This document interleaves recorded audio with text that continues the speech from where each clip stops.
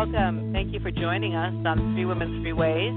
We are the show that handles some pretty tough topics. Today's topic is not tough, but it is, I think, interesting. What is feminism? What is feminism? We've had different incarnations. We've talked about the first wave, the second wave, the third wave. I even heard somebody talking about the fourth wave, and I went, really? There's a fourth wave? I must have missed that.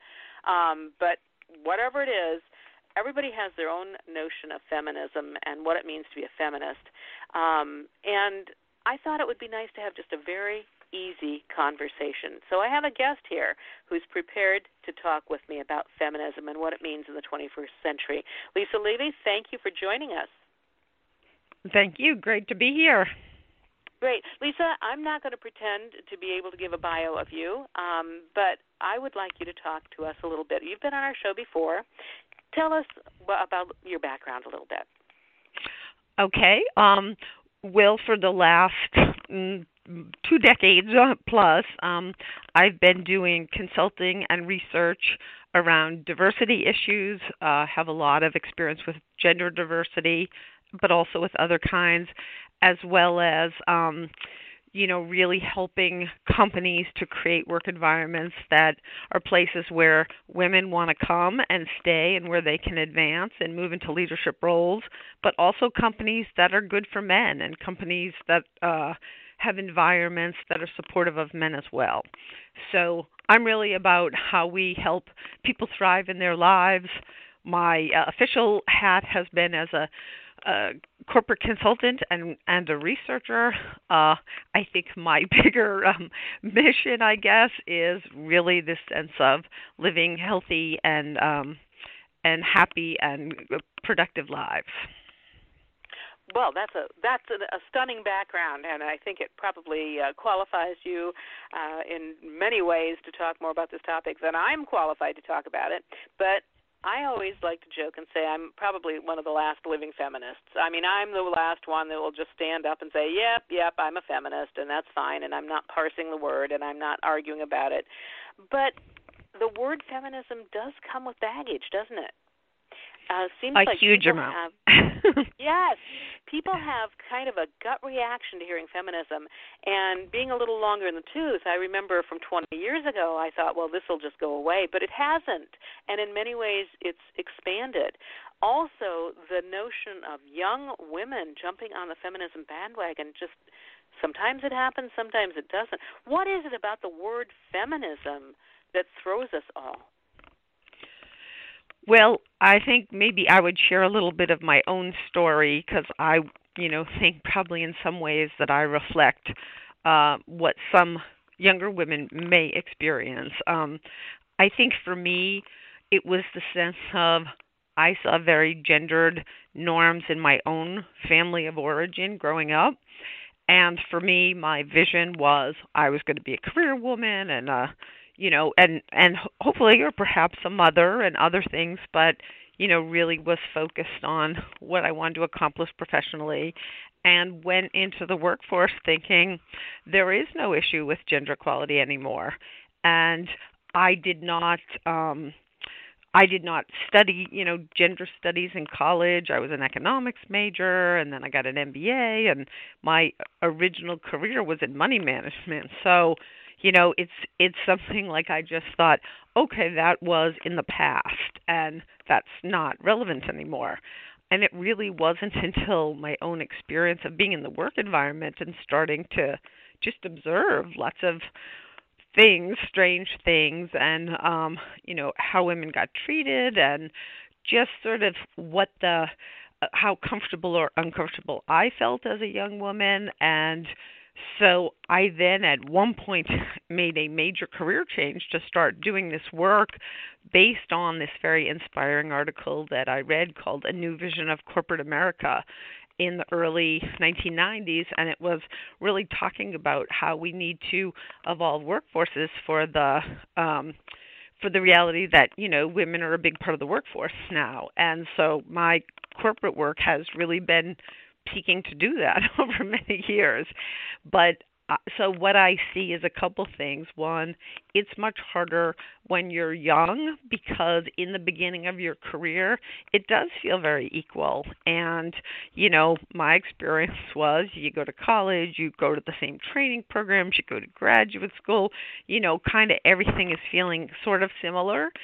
And it's not really until you start to see the differences. So I think it's very hard to observe early in your career life. And I also think that there's just been a lot of misrepresentation of what feminism means. And I say, if you had asked me if I was a feminist, I would have said I don't know because I didn't really Oh, really? know what it meant, but I thought what it meant. There was all this baggage, right, about all these things that I think aren't accurate or certainly aren't the whole story. And so, I think part of it is the word has really been hijacked and cast in a certain light that's not that accurate. So that's what people hear, and that's what's been sort of pounded into their heads. So I think there's a lot of things going on. Well, when we were talking about waves of feminism, of course, the first wave was women wanting to get the vote. That was what we consider the classic first wave of feminism. Then there was the second wave of feminism, and that was on the heels of the civil rights movement in the 70s, where women kind of went, yeah, well, we want to work on civil rights, but they were kept being told to make the coffee, and pretty soon they were going, wait a minute, we can do more than making the coffee, and so boom, we had that second wave of feminism where women were going, as a matter of fact, I can do this, I can do that, I can do, whatever. But recently we've had what has been referred to as the third wave of feminism. I'm not quite clear on what that is. I think of it almost as a more of a cosmetic thing. It's like we've taken care of some of those major flaws, but now we need to polish up because it still doesn't look like it ought to look. Is that kind of a good definition of that third wave of feminism? Probably how I would respond to that is, I think not completely as we see in the media right now, but the more egregious forms of sexism in many places are not visible anymore. That there are norms that are different than that, and some follow them because they feel like they have to. Some follow them because they feel like they want to. But we see much less of that, I think, incredibly egregious sense of devaluing women in a certain way. At the same time, a lot of the feelings have gone underground. I think that it's also harder because a lot of it's unconscious. There's a lot of talk in the kind of work I do around unconscious bias, which is very strong and powerful, and all human beings have unconscious bias about all kinds of things. So, gender is one of many, but it's sort of that you can't see what you don't see kind of thing. And so unless you're really wanting to educate yourself, I think it's hard to see. So I think what they're referring to is this sense of the more, in-your-face stuff seems to have subsided to a great degree, but there's still rampant issues and challenges around sexism that are much more nuanced and some underground and a lot just purely like a lack of awareness and education. There's such an emphasis. I was fortunate because I had a boy to raise and a girl to raise. I had two kids, one of each. I always said that if there had been three varieties, I would have wanted to try for a third to get that third variety. But it is different. It really is different. How they react, how they behave, how we treat them, it is very different. And I think when I was a young woman, my kids laugh at me because when they were little kids, I really thought, okay, I'll keep any toy gun away from them. I will raise them gender neutral. Forget that. By the time the kid's in third grade, it's clear that this boy behaves differently from this girl, and deal with it, Mom.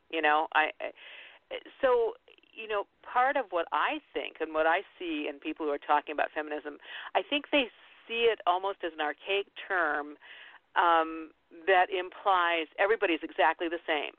And if anybody is different, it's only because we are forcing them into a box. It's not because they really inherently are any different. And how do you see that? Do you see what I'm saying about that? And does that make any sense? I think you have overlapping things. I have two boys, and I guess young men, you might say now, or almost young men.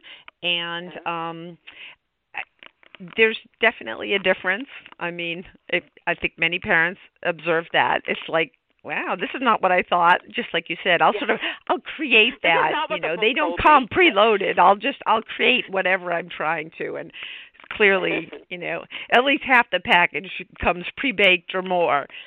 Yes, so exactly. I do think there's some truth to that, or there is truth to that. At the same time, I think if you take sort of the average boy and the average girl, there are ways that they definitely gravitate towards different things. I think that's very clear. At the same time, I think if you look at the broad, if you look at the full curve of females and the full curve of males, there's a lot more distance between the ends of the curve for either of them than between the average female and the average male, if that makes any sense. So I think, you have boys along the whole continuum and you have girls along the whole continuum. So, you can pick out individuals or groups and they're going to be quite different. But again, like averages obscure a lot of difference. That's sort of the problems of average. What I would also say is that to me, my goal is really to open up the possibilities for women and men. And I think I don't hear this message very often, and sometimes I feel like I'm one of the few people that talk about this, but I see many ways that men are disadvantaged, that really get no voice. And so, to my mind, my focus is really on gender equality and all that means. And it means what I call sort of opening up the possibilities and getting away from these, societal constraints that basically limit people. They limit women, they limit men, they limit them in different ways, but it's a sense you're supposed to do this. And what we know is those kind of norms are societally dictated and they change through time. So, I think about even in my own lifetime that, men used to not be allowed in the delivery room. I remember talking to a doctor who he had to make special arrangements to be allowed into the delivery room for his own child because we thought men, the child needed to bond with only the mother and, having men there wasn't important. Obviously, we have a very different position on that.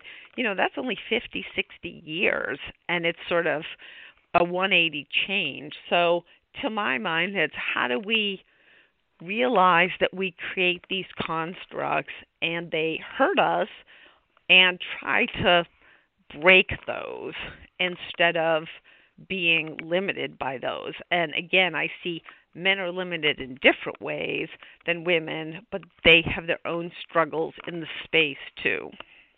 Yeah. Well, and I appreciate you saying that because, as I said, having raised a son, I remember thinking very early on when my kids were still very small. We went into a store, and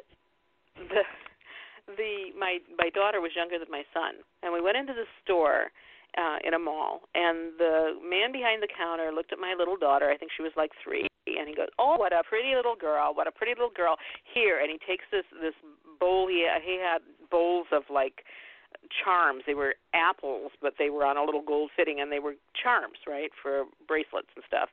And he said, "Would you like one of these?" And he hands her one of those. And then my son is watching this. He never offered my son one. And so I said, and my son is kind of going, well, just kind of looking at him weird, like, wait a minute, she gets an apple, I don't, kind of thing. And so I made a comment about, could I buy one of those for my son as well? And the man looked at me and he goes, "Why would your son want this?" Well, because he's sitting there with his sibling getting one, for one thing, But it occurred to me how differently these children are being treated. simply because of their genders.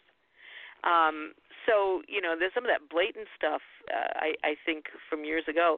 But I did notice as well with my son, as he grew older, we'd go into a store together or something, and, he would get looked at. My son was very well behaved. He was not one of these wild kids, Sometimes some kids are wild, boys and girls, and he was always very calm. But we went into a store, and as he was following me around in the store, the sales clerk is like just following him, like, he's not going to touch that, is he? He's not going to touch that. So the reactions of the people around them were so different to my son and to my daughter. And with my son, it was more from it wasn't, oh, here's a pretty little, nice little kid, let's give him a present. It was more like, what are you going to be into? What are you going to do? And right then I realized these kids are being treated differently, very differently, and how is that going to shape them in life? And I've seen that as they've grown and matured. There are opportunities that my daughter's had that my son has not. There's opportunities my son has had that my daughter has not. But I think that we're used to talking and working on those opportunities that the girls don't get. But sometimes I think the boys are getting lost in the shuffle. Okay, well, I said it out loud. I said it out loud.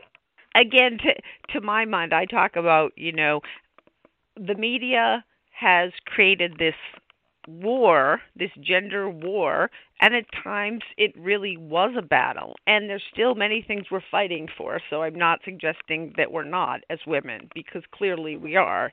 But at the same time, this idea it's, women against men, I think it's people against rigid, more conformist norms around these things, and people who are much more open about these things, if there's any war. And I think the reality is it's much more about coming together to say, again, how can we expand our possibilities? And the way I tend to talk about it and think about it is, my work has been very focused on women's advancement and women's leadership, and, how do we have women represented proportionally in leadership roles all over the place, in corporate America, in academia, in government, everywhere. And, there's not a place you look where it's not really skewed still in 2017. So that is very real and persistent. At the same time, I think that, in some ways the possibilities have changed so much less for males. And so I sort of think about it as a mirror image that, women are fighting, as I say, at a place at the table in, the workplace to be leaders. And I think in a lot of places, men are fighting for the ability to be engaged parents and dads, and often in the home space, the terms are dictated by the mom. Like, this is how we do this. And I think that, so sort of societally, if you're a man who is not ambitious professionally, that's bad. It's not like you're a good parent. Someone would say, oh, isn't she a good mother? No, it's, there's something wrong with you. There's been so little change in terms of men being able to express that part of themselves. And, you were talking about how, they get women or boys and girls get treated differently. I think boys learn that code, that the masculinity code at a very young age, and for them that has changed so little that it's still so much more about, the you want to be in control, and you want to be powerful, and you want to be number one, and you want to not show your vulnerable side, and you want to keep it all together. And there's such a constraint, there's such a box that we've defined masculinity. And I know men pay a huge price for that. I mean, we look at all kinds of health statistics. We look at incarceration and violence and suicide, and on and on. Even isolation. Men tend to be much more isolated if they're not married, or if their spouse dies, or they get divorced, whatever, for many reasons. But anyway, it's all to say men are paying there are many things they benefit from because they're men, but there are also many costs that come with that I think we are very not aware of in our culture. Yeah. When we're talking about feminism, I mean, what does it actually mean? It used to mean opportunity, equal opportunity. Does it still mean that, do you think? Well, to me, if we go back to the base of I think the original idea of feminists, I think that hasn't changed. Again, I think it's that the language has been stolen and rewritten. The history's been rewritten. I think the real goal of feminism was to you know, change workplaces and change how we did home. I think it was to change all of that for women and men. I don't think it ever meant, we can all work 90 hours a week and still have kids. But that's kind of what it's turned into, hasn't it? Well, what we've turned it into is a whole different way. I think it was a much more, again, sort of partnership kind of thing to say, how do we make it so that women can express these parts of themselves too, and how do we make it so that men can, have enough flexibility to also express that part. I'll tell you, I wrote a book a few years ago about gender equality for dual career couples that are raising children, which is the time where, the issues around gender equality really, really surface. And in doing research for the book, I ended up meeting with these bunch of men, and I couldn't believe this, who started meeting. So they were, at the point when I met with them in about 2009-10, they had all grown children at that point, but they had started meeting when their children were infants, and they met for 20 years together. This fathers group, it was about a half dozen of them. Their wives never had anything to do with it. It wasn't like mom suggested this or anything. And they talked about how they did this because they didn't know what it meant to be a father sort of in their modern day, and they knew that their roles were going to be different, and they wanted them to be different than their own dads, and they wanted to have other men to talk to about this. And I couldn't believe that sort of had happened. And one of the men was a partner at a law firm, and he had taken a parental leave when his first child was born for like 6 months or something, and then he had reduced his hours at one point, and it was that feeling like we just keep rewriting the same thing over and over again. Yeah. And I think similarly, what my understanding is, during the first wave of feminism, after women got the vote, there was a huge amount of momentum, but then after the war, there was, such a focus on we need to get men back to work, that all that energy and all that momentum about, expanding women's purview just got shut down and put us back 50 years again or 40 years until, it started to surface again. So in a way, I think there's been inexorable force forward, but lots of things sidetrack it along the way. Yeah. I remember reading a book, and it's still one of my favorite books, and it's called, I think, 150 Years of the Experts' Advice to Women. And it talks all about how, from Freud, even going into centuries past, what is a good woman? What is a fulfilled woman? What do women want to be?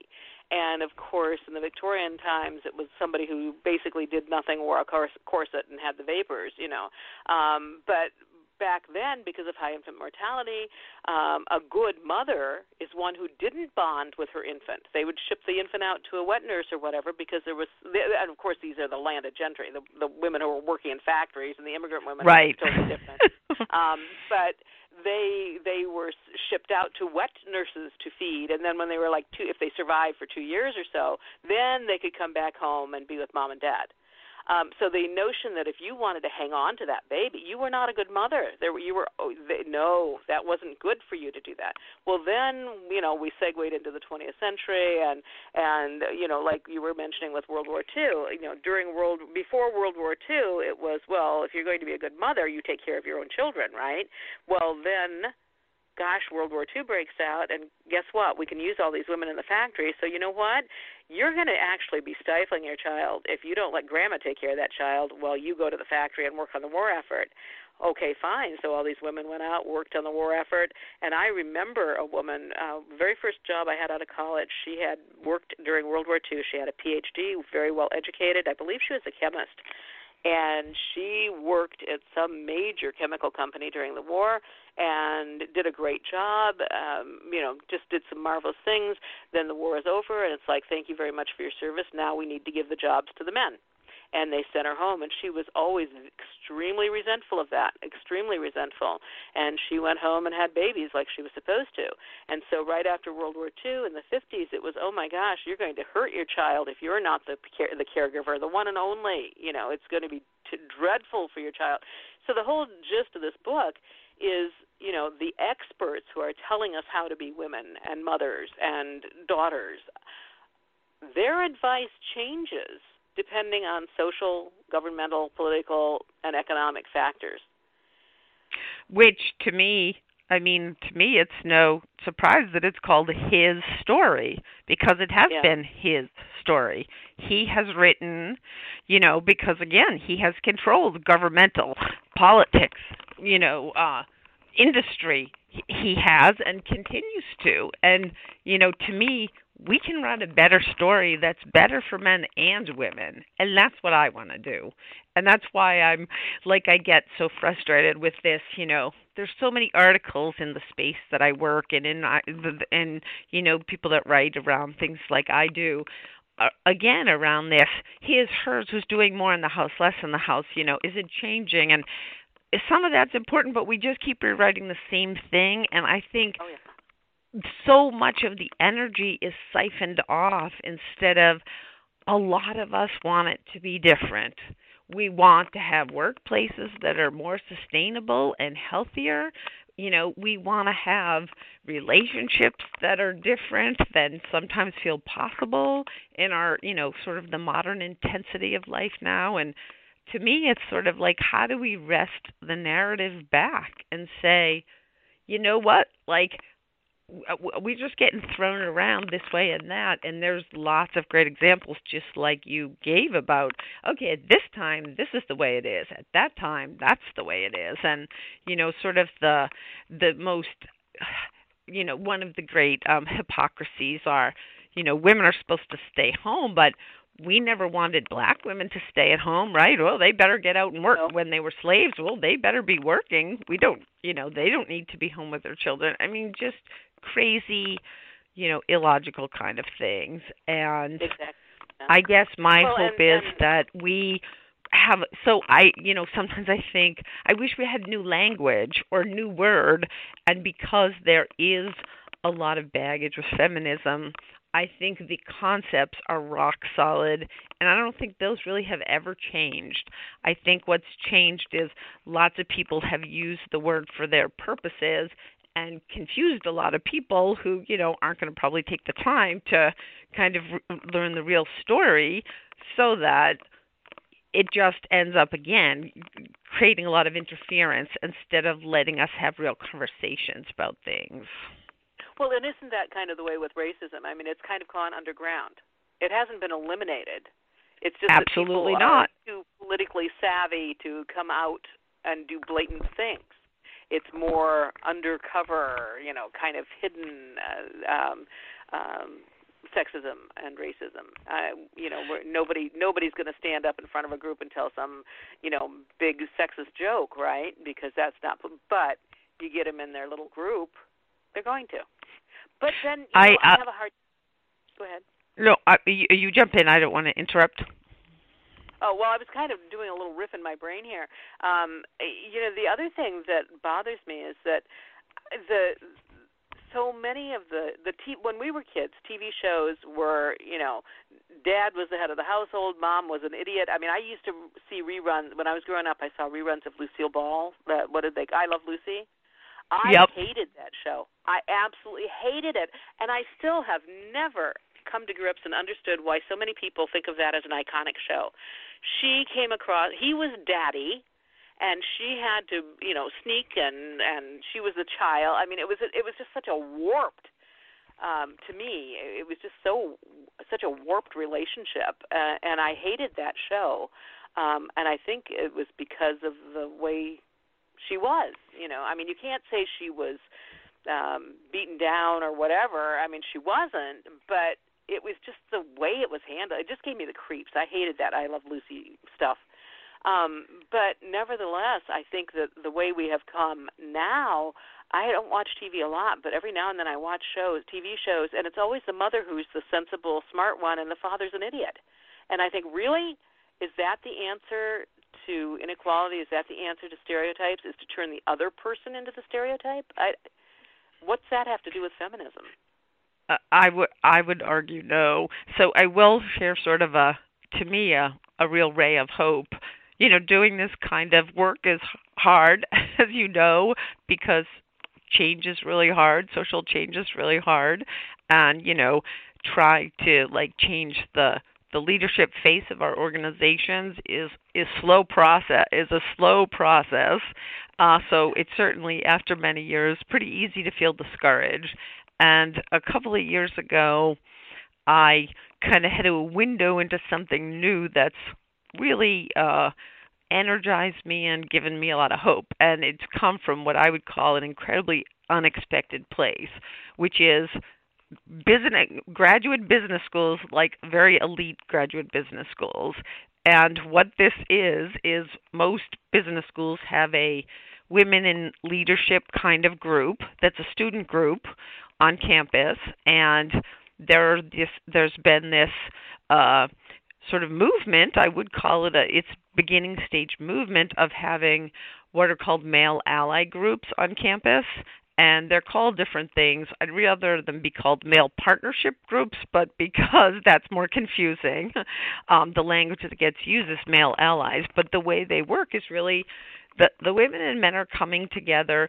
The male ally group is sort of an offshoot of the women in leadership group. They work very closely together, and they really are tackling hard issues, having very authentic, real conversations, bringing in people to, sort of share from different places, what they see. And I think they are really onto something in terms of the way they're coming together to do it. And so part of the reason I know a lot about them is I have been profiling them for the last few years, and am now talking to some of the men who have graduated from business school and now are back in the workforce to try to understand, what's that like when you come in with this different lens you've developed or expanded, and you have this motivation and you have the knowledge, and then, you go back into environments. What do you see? What's hard? What's possible? And in any case, meeting a lot of these young men has been among the most inspiring things I've ever done. I have just been blown away with the stories they tell me about why they care or how they got connected to this or why why they want to be involved. And one of my favorite stories was this young man, and most of them in their late 20s. Again, they've gone to top business schools, like the world is their oyster, so to speak. And this one man was saying, I've always been really close to my grandmother, and when I was growing up, I spent a lot of time with my grandmother, and we used to love to watch Jeopardy together. So we used to watch it, many nights. And he said she was so smart. It was amazing. She could answer all the questions. He said, I used to love to watch it with her. And, he said, as I got older and became more sort of, cognizant of these things, I would have conversations with her and then asked her about, so she didn't end up, she didn't go to college. Well, why didn't you go to college, Grandma? You were so smart. Well, girls didn't really go to college then, and then she was a mom, and that was fine. But he said I never could get it out of my mind about like what could have been. She was so bright, and like this whole other part of her life was shut down.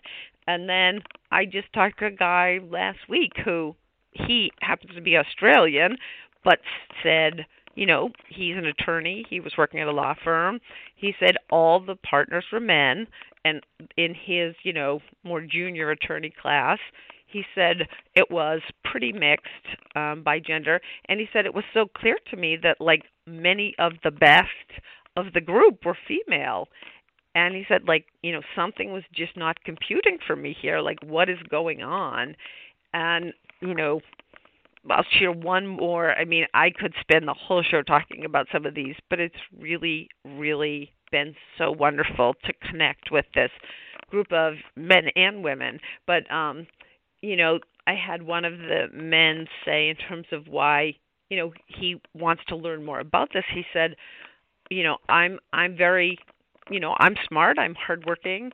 He said, but my girlfriend is smarter and harder working, and I think the reality is, she has more potential professionally, and I want to know how to support her as, her hopefully husband someday to be able to sort of run with that. I'm not used to hearing those kind of remarks, so I think there's some real, and I don't think this represents every student at business school, but I do think there's this deep core of young people who are really, really trying to write new scripts. Yeah. Well, that when we're talking about all these differences, there are differences today in feminism, not only in what we're shooting for. We talked about, some of the subtleties, but we're also talking more about feminism as a men's issue.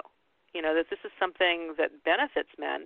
I do see younger people today, and sometimes I think, gosh, we have the pendulum has swung so far. Do all these young women feel obliged to go and have super careers as well as be mothers? And are there any women out there who still go, you know what, I want to raise my children and I want to stay home and do it, and that's what I want to do?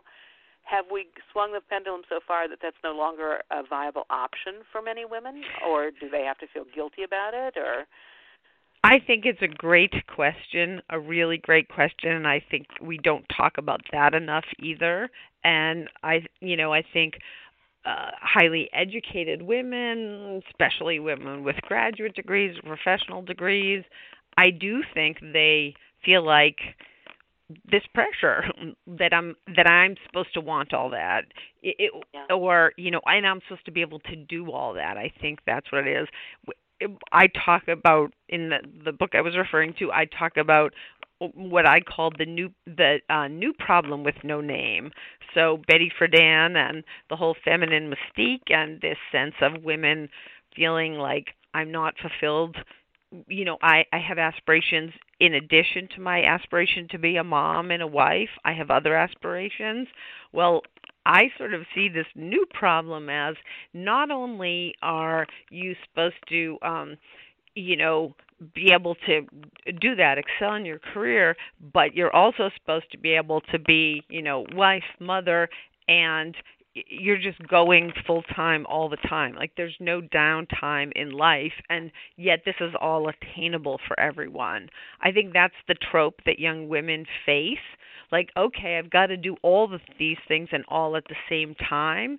And I think it's really burning us out and making us really unhappy. And my hope is that we can work with men to change our norms about how we work, about what a leader is, what they look like, what's required.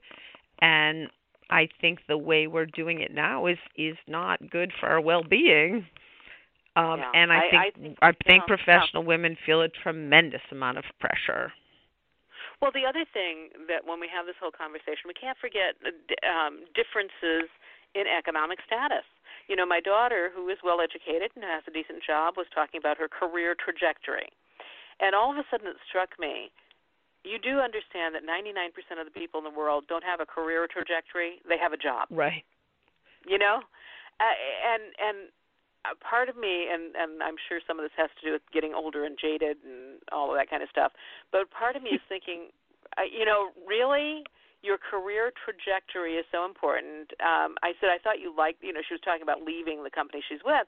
And I said, I thought you liked the company. She said, oh, yeah, I really like the company. I think it's a good company, and I like the people that I work with. And it would be she doesn't have kids yet, but she's thinking about it, and she's going, and it would be a great place if you have children. But they knew what my career trajectory is, and I've been there 7 or 8 months, and I'm not getting and I'm thinking, okay, this is a millennial speaking, right? Because, sometimes things don't happen that fast. Sometimes you don't have to have the trophy for accomplishing something. And how much of this is really because you feel as a woman that you have to have this trajectory, and how much of it is because you've been told you need to have a trajectory? Well, so the interesting thing for me about the sort of millennial behaviors, and myself also feel reaction to that, like, really, you just got here, really? What are you thinking? It's hard not to feel that, but I guess what I know, having been in this space doing corporate consulting for a long time, is that we have totally created that, and that I think a young person in some ways would be silly not to do that, because what they have learned is there's no reciprocity, right? There's no, if we have to close that market, sorry, you're out of a job. So we have taught the, young people, you extract every bit of whatever you can get, money, position, whatever, and get out. And so it's, you have to be, they're really told us, you have to be your own career agent. No one's going to do it for you. No one's looking out for you. It's not your manager's job to manage your career. It's your job. So, they have been basically raised that this is the relationship to the workforce. And I think many of us, young and old, would trade for a very different value proposition, but because economically we're told, okay, this is the way it is, that this is, it's just business. Again, I have an MBA. I've been in the business world. A lot of this is constructed, that this is the way it is this is the way we've responded to it, not this is the way it is. So it just goes so deep to me that it's really, okay, well, how do we create, new organizations with different norms? And part of that, I think people would quickly, I suspect, follow suit if they felt like that was the chance. But now it's like, well, what if I get laid off and I'm not at the highest position I could have been? Then I'll have to make less money. I think they're always having to think 20 years out. That's a lot of pressure. And, there's a lot of ways I don't envy people who are just in the early part of their career now. It seems to me that in a lot of ways it's a lot harder. I think so too, and I think that although I fluctuate between the whole economic thing. My children tell me that it's different now. That it was cheaper to get an education. It was cheaper to buy a house. Blah blah blah. Well, yes, it was cheaper, but they're telling me that even when you correlate today's dollars versus those dollars from 25 years ago or whatever, that it's much harder today. And and part of me thinks, yeah, okay, I can see the figures, but part of me thinks that when I bought my first house, it was a fixer-upper, it was a dump, and you put in the sweat equity, and then you sold it and moved on. The kids that I see today don't want a sweat equity; they want to have mom and dad's house. First crack in the box. So I think we have both things going on. I think their expectations are, again, this is all supposed to happen fast, and there's not as much of the building. But then again, I think we, we as a culture model that too, right? I want it now. So if I don't have the money, then I'll just, borrow it. And having been a money management person, I could do lots of shows on the crazy ways we manage money that cut all our choices off. But anyway, so I think part of that is, we're the consumption engine of our economy is, or the engine of our economy is consumption. So we find every way we can to get people to buy more stuff. Okay, and that brings me kind of full circle because I'm kind of watching the clock here, which is why I was interrupting you. How much of our definition of feminism today has to do with economics? That is also a great, great question. And I think that it's probably, I think there are two pieces. I think there's economic empowerment, which is huge. I have the choice that I can take care of myself financially. That's a really important thing. I think there's like the prestige piece that's separate from that. And I think that is, the prestige now, I think, for women is more about their career acumen or career credentials, and so I think that pressure is there in a different way. Like, I don't think that used to be, women were wanting to get into the workforce, but I think, again, it's that sense of baseline is if I'm an educated woman, then I'm supposed to, as you said, whatever, be at this level or have this kind of job or whatever. So I think that's a new pressure that women feel. But I also think they get a lot out of their jobs. So it's never like, oh, they shouldn't be working. That's not the way I see it. I think there's so much positive about it, but I also think there's a lot of pressure wrapped up in it too. I think so too, and getting back to my question about does any woman, what if a woman really says I want to raise children? That's what I want to do with my life. I think that there's absolutely no problem with that. I think the only, for me, it's just there's a risk in that divorces don't usually go well for women. Yeah, I mean, we have a lot of stats to prove that. So that's not a very positive spin, but I don't think there's anything wrong with wanting to be a stay-at-home mom. I do think there's some economic risk with making that choice. That's hard to see when you're a young person, but, a lot easier to see as you move through the life cycle and, sort of see how that manifests for some people in your world. So does feminism today mean you have to go get that career trajectory? You have to go get that education. You have to achieve something other than what millennia of women achieved, which is raise your family. To me, that's no better than the construct of that a woman's supposed to be at home. To me, that's just another straitjacket. To me, again, this is my voice. I'm not saying that this, is the way it's defined, but to me, feminism is, again, this non-gendered thing that's about freedom of possibility, and it's around, making the choices that work for you and your family and your personality and all kinds of things. And so I get worried, or I'm not one to say this is what it has to mean. And I think if feminism is now defined, if it gets seen as that, you have to accomplish this level of success or whatever, to me you're just in another have-to situation.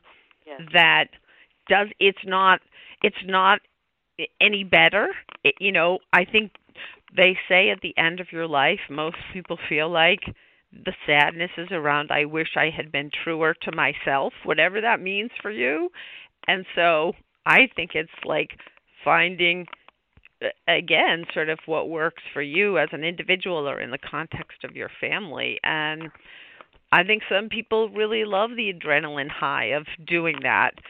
I think some people don't. There's so many variables with it. So I'm reluctant to define it in narrow terms because to me that's what gets us and keeps us in problems. And then it's the debate about, well, is it this or isn't it this? I say let's say, how do we create better ways of doing stuff Okay. that So, we collectively know that a lot of places are broken, and how do we focus on having them not be so broken? so 30 years ago, feminism was defined as having opportunity and having choice. Is it still defined that way? Yes, I think it's still defined that way. And equality, gender equality would mean that men had the same thing, including choice, of which they don't have any, or they don't experience they have any choice.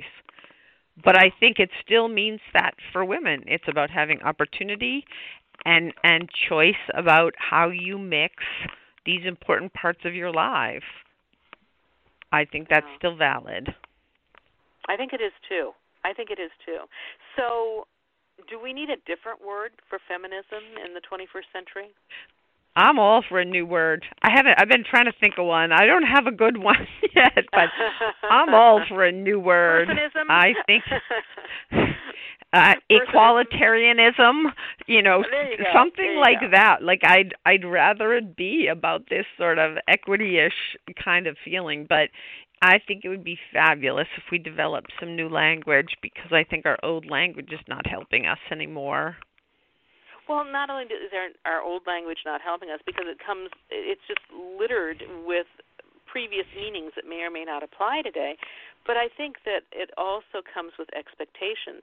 It would be wonderful. I look at young people and I think, are you doing, like I look at my daughter and I go, this career trajectory thing, is that because you really want this? Because quite frankly, in the times you've been unemployed and you did your crafting, you were ecstatic. You were so happy. Are you sure you really want to be out there in some, high-pressured world? And of course, I haven't said it to her, but I question: if this is what you want, great, but is it really what you want, or is it what you think you should want? And I think that's what we need to examine whenever we look at these issues. Are we doing it because it's really better for us, or are we doing it because that's what's expected of us? Because, as you said before, that's just trading, the devil you know for the devil you don't know. To my mind, it's this sense of what are the packages that are available, so to speak, and for me, it's this moderation. It's a dirty word in our culture. I'm all for moderation of all sorts. And, again, I think there's this feeling that professional work comes in this package, and it's an all-in model.